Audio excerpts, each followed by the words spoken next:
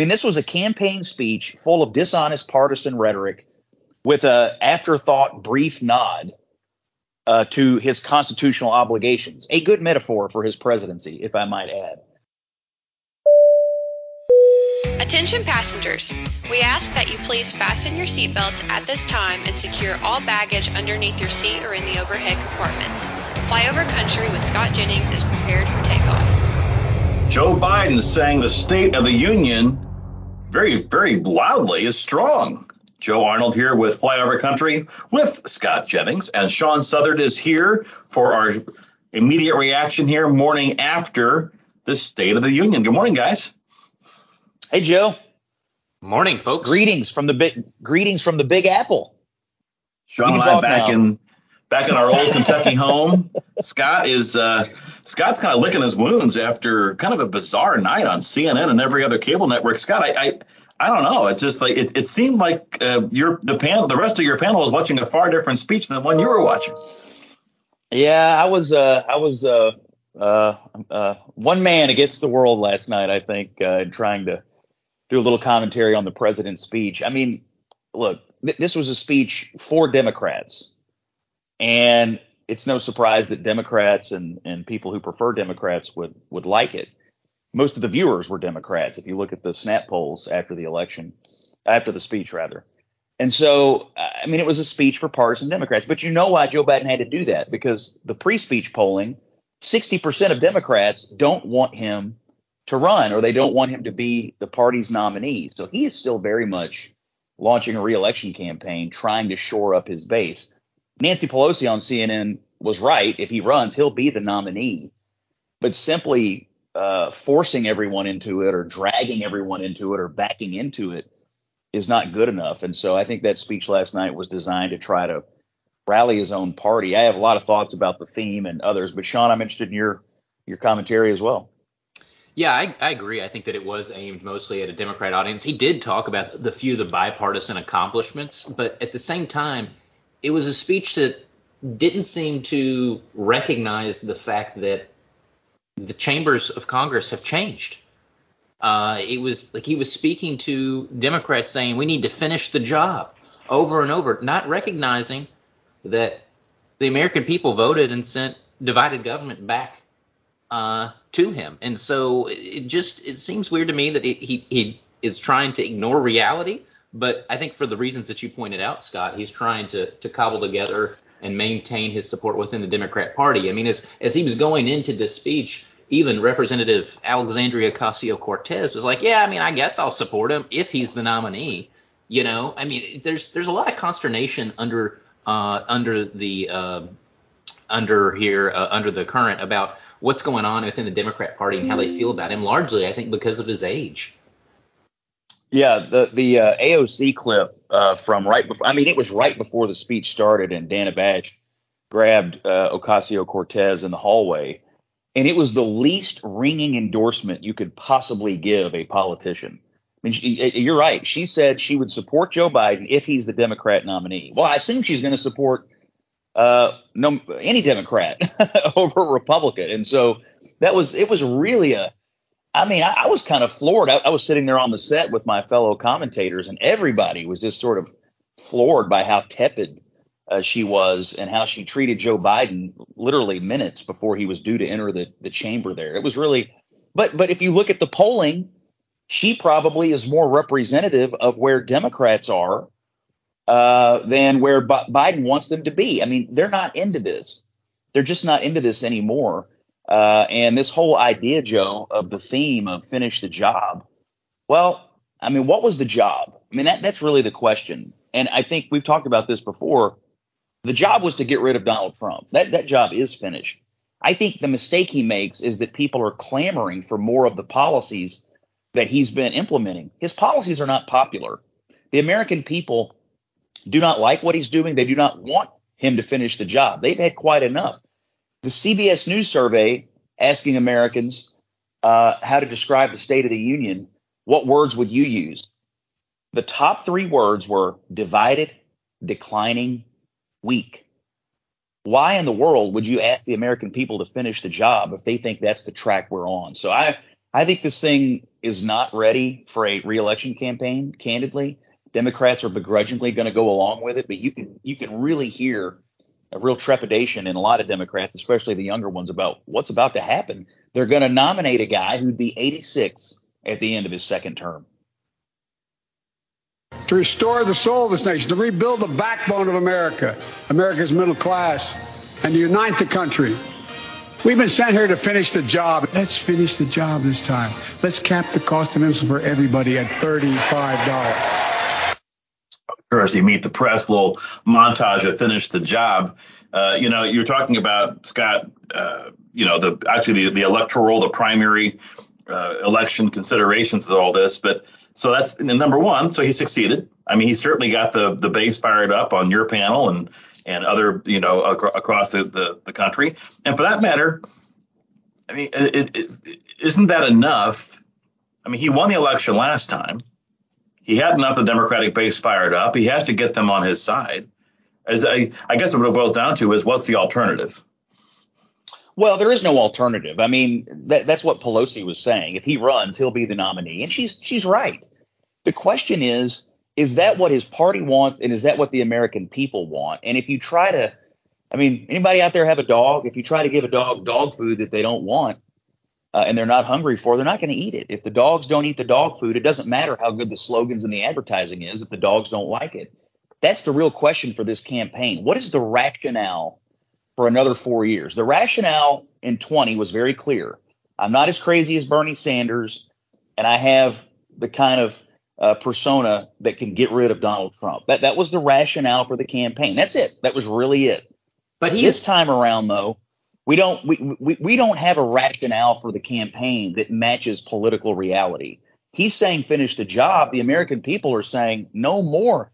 This is like in Looney Tunes when you had Pepe Le Pew, hugging the cat, and the cat desperately trying to get away, and Pepe Le Pew is kissing the cat and thinking the cat loves him, and the cat cannot get away from the skunk fast enough. That's what this feels like to me. Yeah, I think that imagery, Scott, is going to be with all of us for a very long time, as you painted that picture for us. But I think that you're right in that to go back to what I was saying earlier, there's no mandate for him to continue doing what he's been doing, which is spend money like there's no tomorrow. I mean, have we not had enough inflation? I mean, they just continue to want to spend, and it's just ridiculous. It doesn't reflect the political realities of the situation. The section, Joe, to Sean's point, the section on the debt, which I thought was kind of galling, was when he talked about how much the national debt had gone up under the Trump administration.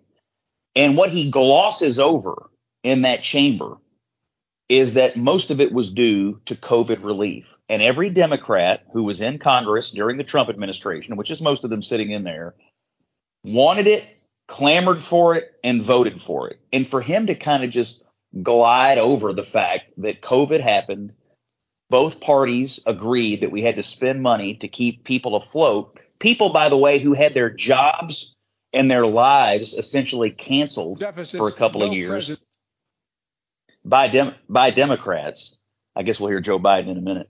So you had Democrats clamoring to close down our country and our economy, then Democrats clamoring to spend money on it. And then he has the audacity to blame Republicans for a major spike in the national debt. It's dishonest.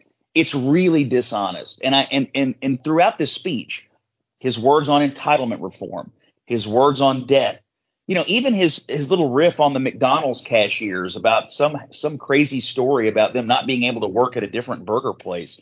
It's 1,000% false. It's just not true. This is another thing that plagues Biden. He just can't get through an entire speech without it being dragged down by blatant, slippery falsehoods. Nearly 25% of the entire national debt that took over 200 years to accumulate was added by just one administration alone, the last one. Listen to that. Facts. Check it out. That right there, to gloss over that and to gloss over COVID, because, he leans on COVID, Sean and Joe, for everything else. He leans on the COVID emergency for a lot of his executive actions. He leaned on COVID for the need for the 2 reconciliation bills. He leans on COVID when it's useful to him, but he conveniently forgets COVID and the political reality in this country when he wants to make a point about the day. I just find this to be maddening and dishonest. And the Democrats wanted to spend more. They wanted to spend more. And so, can we talk about, this is the same guy that said that before he took office, there was no vaccine. Okay. And meanwhile, the Trump administration started the vaccine stuff. And so he keeps trying to have it both ways. Oh, I don't want to take the blame for any of the COVID spending that happened under the previous administration, but I'm going to take all the credit for the vaccine and other stuff. I mean, it's just ridiculous. Check it out. Definitely.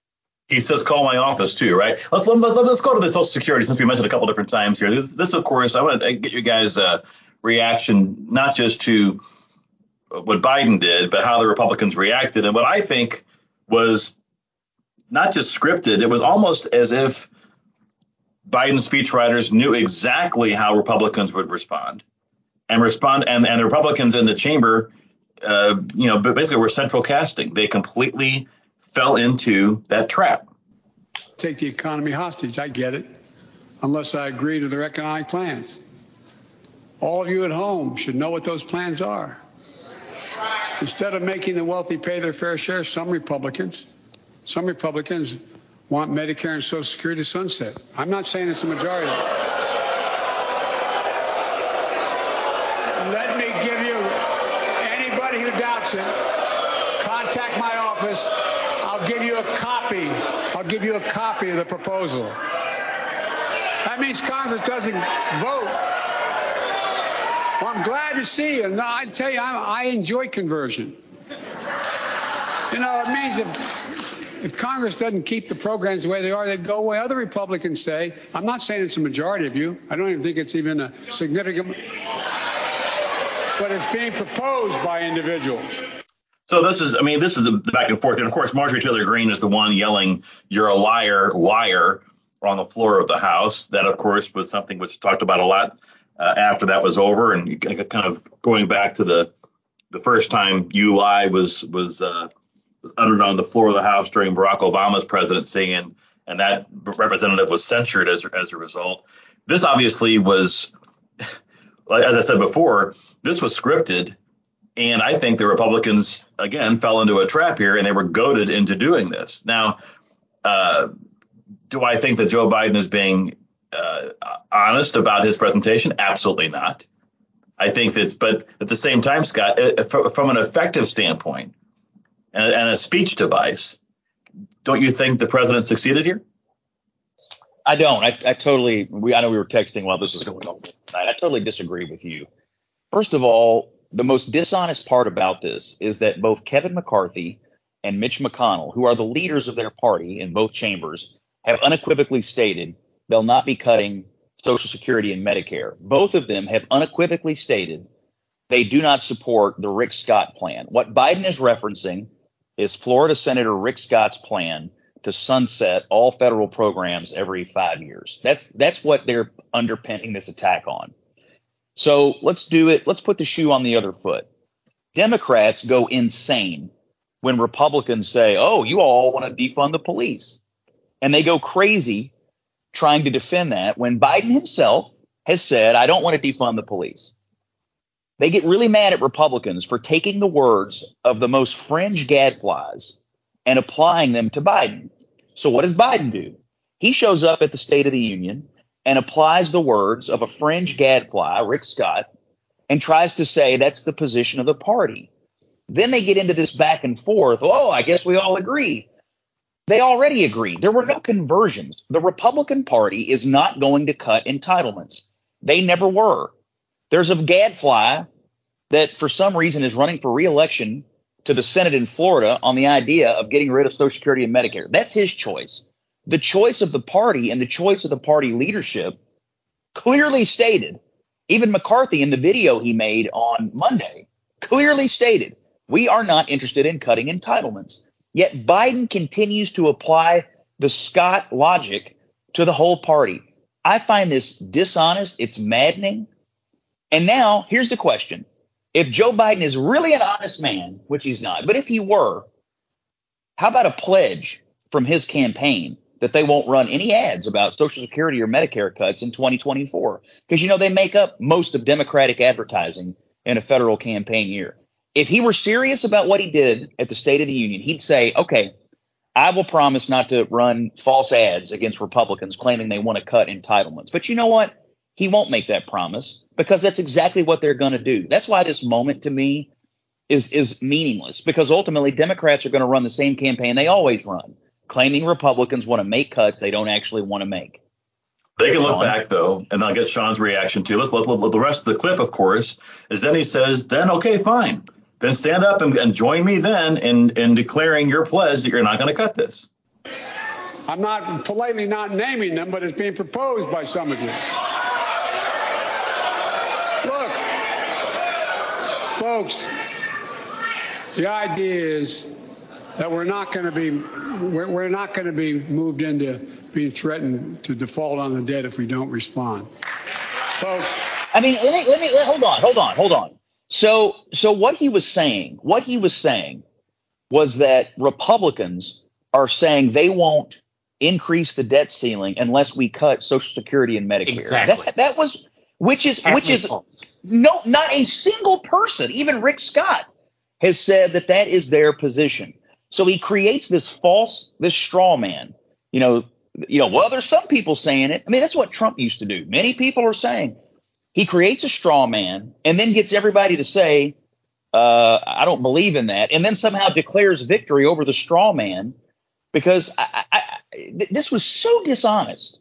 And everybody on TV last night is like, oh, he's a genius. I mean, does being blatantly dishonest make you a genius? Is that the bar? I thought being blatantly dishonest was disqualifying. That's what we said during Trump. Now we're celebrating dishonesty as genius. It's outrageous. Sean.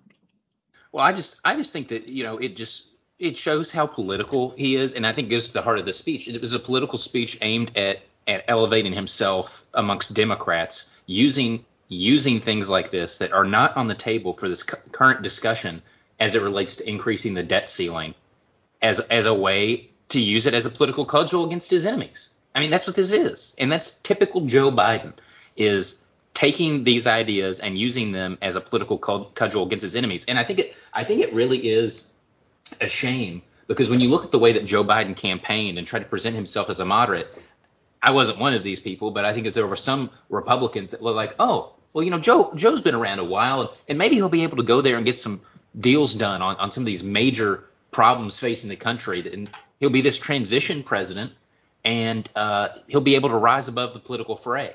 Well, here he is, weaponizing things and misconstruing the Republican position when the Speaker of the House, who's sitting right behind him, was in a meeting and saying, we're not going to do that. I mean, it's bad. As we all apparently agree, Social Security and Medicare is off the books now, right? They're not to be sponsored. All right. So my point with all this, Scott, is, again, I agree with you and Sean that this is blatantly dishonest. It is intellectually dishonest. He knows what he's doing. It's not the bar to set. He's matching a bar that you pointed out before that Trump would do the same thing. My point is, I think it's effective, and especially for the audience that he's trying to go for, because he's completely and it's not only for that, is that he's getting Republicans to play the role that how Democrats see Republicans and how Democrats want independents to see Republicans. Well, sure. Because ultimately, Joe. Yes. I mean, okay, let me ask you a question. Do you believe that murder is bad? Do you believe that murder is wrong? I do.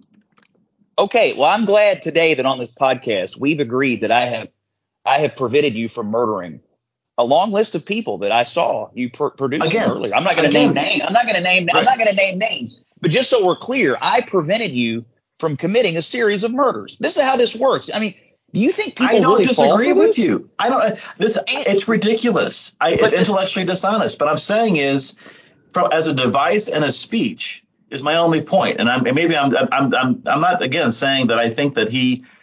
Do I think that he convinced Republicans last night not to kill Social Security. Of course not. They weren't going to do it in the first place. My point being is that the narrative that all the networks and the coverage and the party and the presidency is advancing is one that was reinforced by the speech last night. And if you're not as paying enough attention, or know the difference, I think that he's using the bully pulpit very effectively, dishonestly, yes, but effectively. I think that Joe raises a good point, which is that the liberal echo chamber that is the media that reacted to this speech last night and praised this as some sort of groundbreaking moment where Joe Biden got the Republicans to agree to this, when the same thing is true today as it was on Monday. Sure, Joe, there's this liberal echo chamber that exists out there in the cable news system where people are like, oh my gosh, look at this moment. And we're being told that Biden got back to the White House and he got high fives from Ron Klain about this because this was one of the greatest moments in all of State of the Union history. And it's like, he lied. And so, I don't agree, the way that these people reacted, the Republicans reacted and shouting at him. I think that Congressman Comer had a really good point on the evening edition of Meet the Press last night, reacting is that we should go back to decorum in the chamber. But decorum goes both ways, too. The president of the United States should not be lying about the Republican position on things from the podium when the guy that he's negotiating with is right behind him. I think that's right. And I appreciated Congressman Comer pointing that out. And again, I find I don't know if it makes sense to you guys, but I said on our text chain last night, which is entertaining in and of itself, I find, to your point earlier, Scott, Joe Biden was elected, because he wasn't Trump and because people wanted to get back to normal. He wanted to be a unifier. I find him to be a passive aggressive unifier. In other words, it's very patronizing. It's very performative, but ultimately it's not sincere. But at the same time, it's effective when you're appealing to the base, which he has to appeal to because of the primary. If there's not a primary, but for him to secure the nomination for re-election.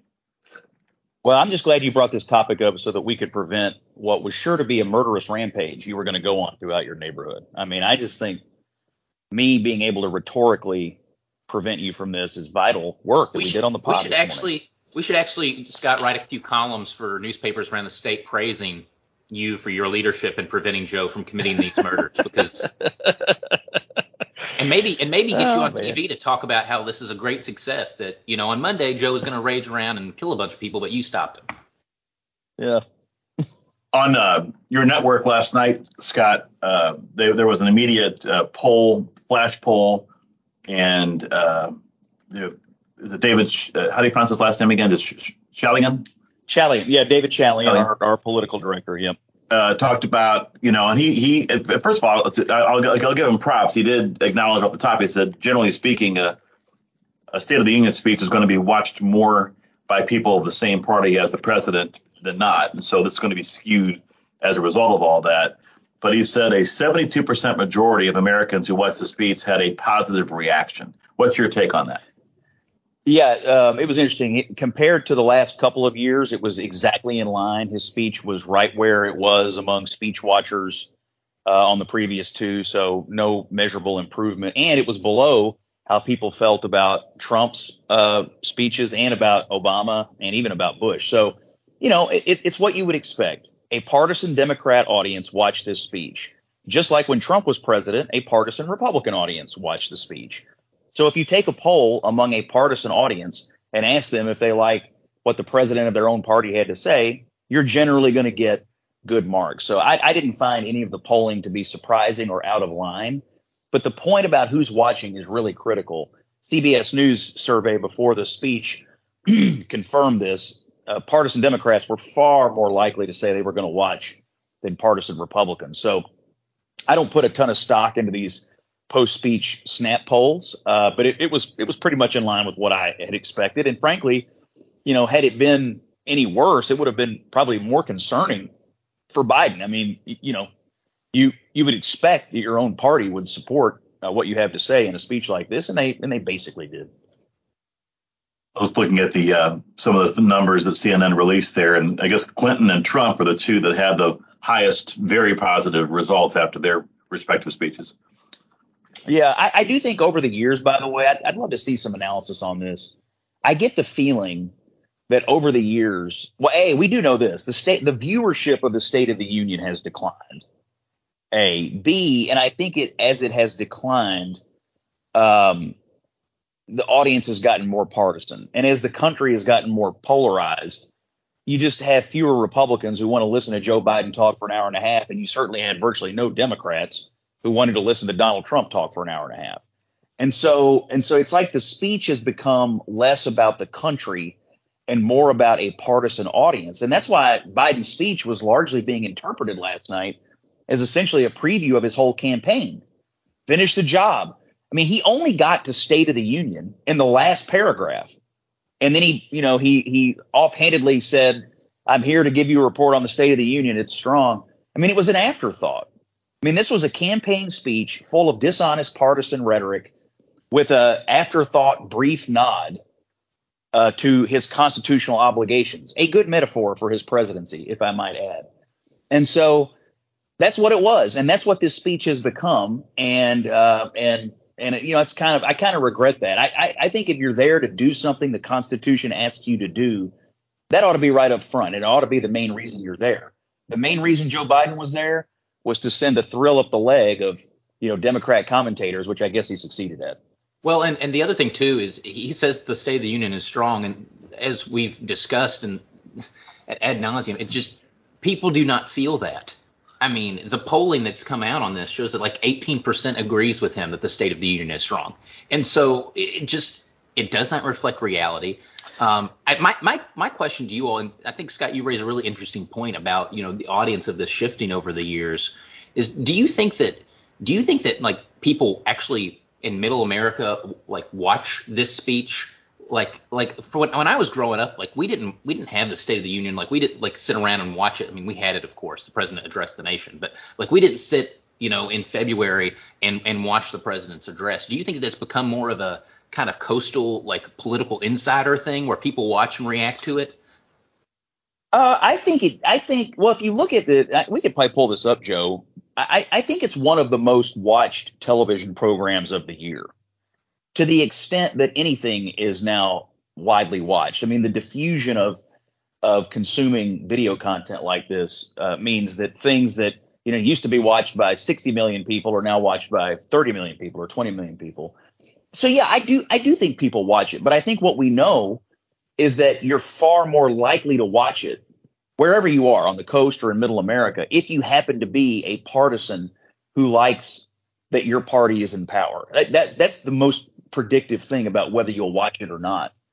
But what else was on TV last night? We're in Kentucky. Kentucky played Arkansas last night at 9:00. I mean, how many people in Kentucky do you think wanted to watch Kentucky, Arkansas, or watch the president's speech? So right. I think in spot, I think a lot of people were following LeBron James last night in his quest to become the NBA all-time leading scorer. How many folks do you think were following that rather than the speech? So I do think that the partisanship of the particular viewer matters, and that's what you get. I mean, that's what you get in terms of watching the speech. And look, that's why you get the speeches that you get. They're written in a partisan way or in a campaign way because they know that's who's watching. Joe, you were in television for a long time. I mean, do you agree with that assessment that the polarization of the viewership has shaped or molded the way we get the State of the Union now? Well, absolutely. And it goes back to what my point was about why I thought that the president succeeded last night, is because the point of it was to rally his base. It was red meat. It was Republicans were there to play a role for the sake of what was basically a Democratic National Convention speech. And so I absolutely. And this is we you set up. It's like if you were watching a Super Bowl and you're able to watch only like your local announcers giving it for that team versus for lack of better words, an objective view of the game. Absolutely. This is something which has become more and more partisan. I don't know. Has it ever been nonpartisan though? Well, Joe, I think your point about the speech being designed to rally Democrats is correct. I mean, I think 30 years ago, you would have thought of the audience. And if you're sitting down to write a speech, you always think of this first. What is the audience I'm talking to? Who are the people I'm talking to? So you would have thought of the audience as the American people. last night I got the feeling, and I think that this is what you were saying, and it's true, that they just said, well, the audience is Democrats. That's the only thing we have to worry about here is Democrats. And that's just not how I think of the State of the Union. It's in the Constitution that you have to do it. And so I find it to be a misappropriation of what the purpose of the speech is. But I also think that when you're trying to analyze it, we bounce back and forth. It's like, well, how was the speech? Was the speech good? Well, I don't know. If you were talking about, was it effective at changing public opinion among the American people? No, I don't think it was good. If you're talking about, is this something that Democrats would like? Well, yeah, I guess it was good because that was the point of it. I think if you look at it through the lens of, was this effective at talking to the American people? I just think Sean was making this point, and it's correct. We're talking past each other. Joe Biden is saying, finish the job. The State of the Union is strong. We're on the right track. The American people are saying we're divided, we're declining, we're weak. Your economic policies are failing, and we want somebody else. They're just talking past each other. And I unfortunately believe this is an exemplar of what our politics has become. People just talking past each other. And whether they recognize they're talking past each other or not, there's no conversation. You talk, I talk, we talk past each other, and then we move on. There's really no give and take.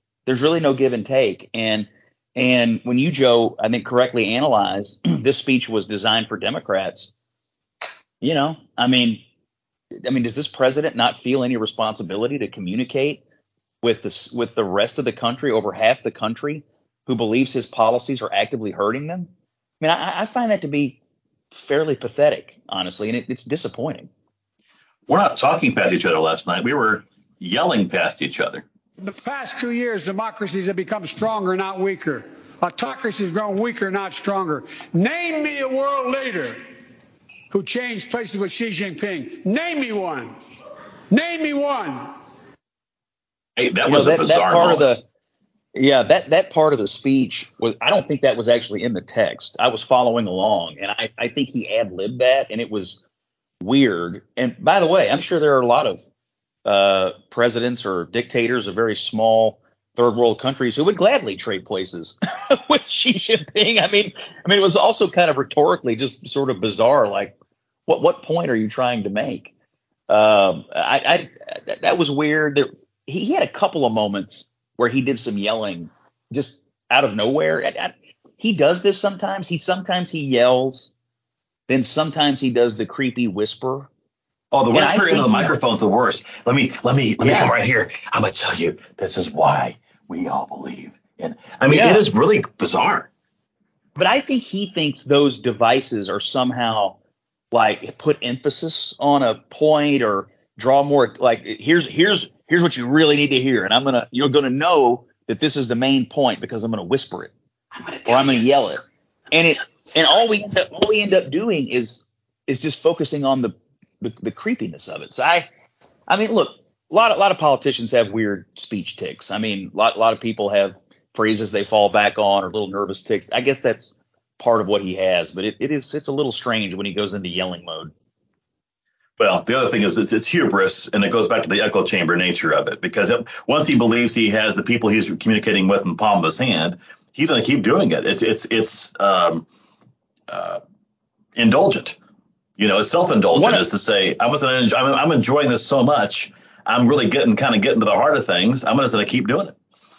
Well, one thing a Democrat mentioned to me last night, off the air, not on the air, but was, I think, comfort in that building puts Joe Biden in a weird place. Like, he is so comfortable in the Capitol. And so he gets in there and you can see, indulgent, like, it's not an unfamiliar place. He gets real comfortable when he's in that building. And so you get some of that indulgence, I think, in some of his speech devices. Trump, I don't think, was ever all that comfortable in there. Although I think Trump's State of the Union nights were actually some of his better nights. I thought the speeches were fine and his delivery was fine. I mean, maybe he was jumping over a low bar, but I always thought his State of the Union nights were good for him. I don't know that, they ultimately didn't help him get reelected, but on balance, they were a lot better days than some of the other days he had in office. took a long time to get to the Republican response on Tuesday night because Joe Biden spent about a half an hour in the well of the House talking to people on the way out, including some former Supreme Court justices, a lot of people who are lined up to talk. I don't think George Santos stuck around to see if he can shake his hand afterward, like he did on the way in when Mitt Romney apparently gave him a beat down and told him he belonged in the back of the chamber. Let me, before we head off here, though, I do want to talk about the response and Sarah Huckabee Sanders. And while you reap the consequences of their failures, the Biden administration seems more interested in woke fantasies than the hard reality Americans face every day. Most Americans simply want to live their lives in freedom and peace. But we are under attack in a left-wing culture war we didn't start and never wanted to fight. Every day we are told we must partake in their rituals, salute their flags, and worship their false idols, all while big government colludes with big tech to strip away the most American thing there is, your freedom of speech. Sean, what do you think about Sarah Huckabee Sanders last night? I mean, I thought it was the perfect framing for the generational argument that they were trying to make and that I think the voters want. I mean, when you look at the voting sentiment on both Biden and Trump, and Scott's talked about this extensively on cable television and elsewhere, is that, you know, there's a thirst out there for a generational change in leadership, and at least on the part of some voters. And so I think that, you know, it's interesting that she went that way. I think that, you know, the culture war argument is important to Republicans. And so in a lot of ways, I think it was a nod to the base. Like Biden's speech was all about his base. And so I think that, you know, it's going to be what we expect from these response videos. Scott? I thought Sarah perfectly encapsulated how the average Republican feels about our culture. I mean, I think the average Republican feels surrounded. You know, every institution in this country seems to be geared toward stripping away and eroding values that, you know, to a Republican are fundamentally American, but we're now made to feel bad about. I thought she really encapsulated that. Now, whether that is an effective message for the broader electorate, I don't know. But her explanation for how the average Republican feels about things in this country right now, culturally, I thought was right on. Some of my Democratic sparring partners were arguing that, you know, it was too partisan. You know, she was just talking to her base. Well, I mean, who was Joe Biden talking to? You know, I mean, his speech was overtly partisan as well. So I thought she nailed it. If you were looking for an explanation of how the Republicans feel, she nailed it. The most important thing she did, Joe, was talk about the need for generational change in this country. And I think all the issues aside, the laundry lists and the ticking through, you know, the policy stuff, if the Republicans end up nominating somebody young and the Democrats end up nominating Biden, all these issues may fall away.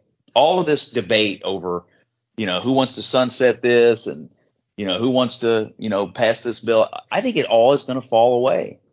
And it's going to really be about, do we want a president who will be 86 at the end of a term, or do we want to turn this country over to a new generation of people? And that will be the theme of the campaign. And it's not complicated, and it doesn't take a long time to explain it, but that's what she was getting at. This is all dependent, of course, upon whether the Republican Party will nominate someone younger. And if they end up nominating Trump, it takes that argument off the table, which I think, you know, is a huge detriment. I mean, it's obvious the Democrats are going to nominate Biden. The American people desperately want a new generation. Just give it to them. And I thought that's what she was saying in her rebuttal. She didn't mention Trump by name, but I thought that's what she was saying. He's for government control. At 40, I'm the youngest governor in the country.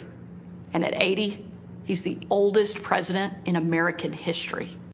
So my only challenge with that, first of all, I think it's pretty obvious that they're different ages. I think Scott, I think what you're saying is that they're, it was important for her to go ahead and underline, highlight, underscore, do it, amplify, that very stark age difference there. I just think it's more obvious. And my only concern, just from an electoral standpoint, and you've done this, you do this professionally, I'm just watching the outside, is there generally speaking, the older you get, the more conservative you get, and that's more Republican. Is there a chance for alienating older Americans who are more likely to vote if you continue to hammer home, hey, he's old, he's incompetent, he's old?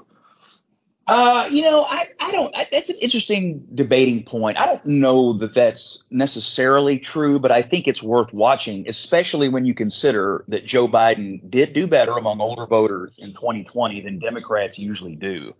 But I think even older voters, sometimes recognize that, there may be younger options out there to lead the country. I mean, Joe Biden isn't, just sort of old. He's old. I mean, he'll be 86 at the end of his term. And I don't know. I mean, if he's going to pin all of his hopes and dreams on getting every 86-year-old in the country to vote for him, to me, that's not the greatest political strategy. And I don't think anyone is arguing that elderly people don't have a role to play in our country. But in a country of, hundreds of millions of people, is this the right person to lead us? With everything we know about him. And the polling tells us that the American people don't want him to lead us. They don't think his policies are working. And you've got all these people out here that are under the age of 70 who think, yeah, I mean, there may be a younger option. I don't perceive the danger in it because I see the utility in it from just from a debating point. We're the new generation. They're the old generation. And if you don't like what the old generation is giving us right now, try something new. That really does take a lot of the jujitsu on policy off the table, and it may be worth sacrificing your point, Joe, in order to get to that. As we wrap up here, just one final note, Sean and Scott, and that is the Mitt Romney, George Santos back and forth. Apparently, when he told him to go to the back of the room, he didn't belong there because of obviously under ethics investigation. There's a gentleman named Jeff Smith, Scott, that from being on the Mark Reardon show with him in St. Louis. And former elected officer. It's a long story about his life, but he's a Democrat. But he responded to the Romney Santos back and forth with I thought was, speaking of adults in the room, Mitt Romney, the dad we hated at 15, grudgingly appreciated at 25, idolized at 45. In other words, the appreciation for Mitt Romney among people of all political stripes. That's the one area that I could see last night where people kind of agreeing. Democrats love the fact that Mitt Romney was the adult in the room. You know what? For a lot of these Democrats, the only good Republican is either dead or defeated. Then all of a sudden, if you die or if you lose, all of a sudden, well, we appreciate you. I've even heard Nancy Pelosi yearn for the days of George W. Bush. I mean, I just find. I mean, look, in this particular case, Jeff is right. I mean, these Democrats are right about Mitt Romney, and he's the most honest man in Congress. And he was dressing down the most dishonest man. But, if you think about the way they portrayed Romney back in 2012, it was anything but who we knew he was at the time, an honest, moral person who was in politics for the right reasons. And they made him out to be some insane monster. And it was dishonest when they did it then. And now they want us to take their praise seriously. You know what? Keep it to yourself, man. You had your chance. You failed. Closing thoughts, Sean? I just think that, I like it that we're on an audio podcast without any video here, and although we can see each other, and Joe asked Sean for closing thoughts, and Sean just shook his head silently no. that was all good. That was amazing. No, I mean you could have at least said no as opposed to just silently. That's all good. It's all good. Scott, I think all of us are pulling for you. We hope that you can survive another day in the lion's den. Yeah, man, I'm gonna go do some more TV for the rest of the week. So we'll see what the week brings. I mean, that'll be an interesting question here on public opinion. How quickly do we move off of this and start talking about other stuff again? I mean, will it be? I think it's almost immediate. I think it's a speech. And to your point, because my final point will be just kind of repeating what you said, which is to say this speech. Previous states of the union have been, when in fact they have been an appeal to a different party to do something or for appeal for unity, and truly that's sincere. Whether it's after 9/11 or on healthcare, or think of all the different things. Because this was not intended to actually move anyone, I think we move on to it pretty quickly, because it was just a partisan speech, and now it'll be over. We hear a lot of those.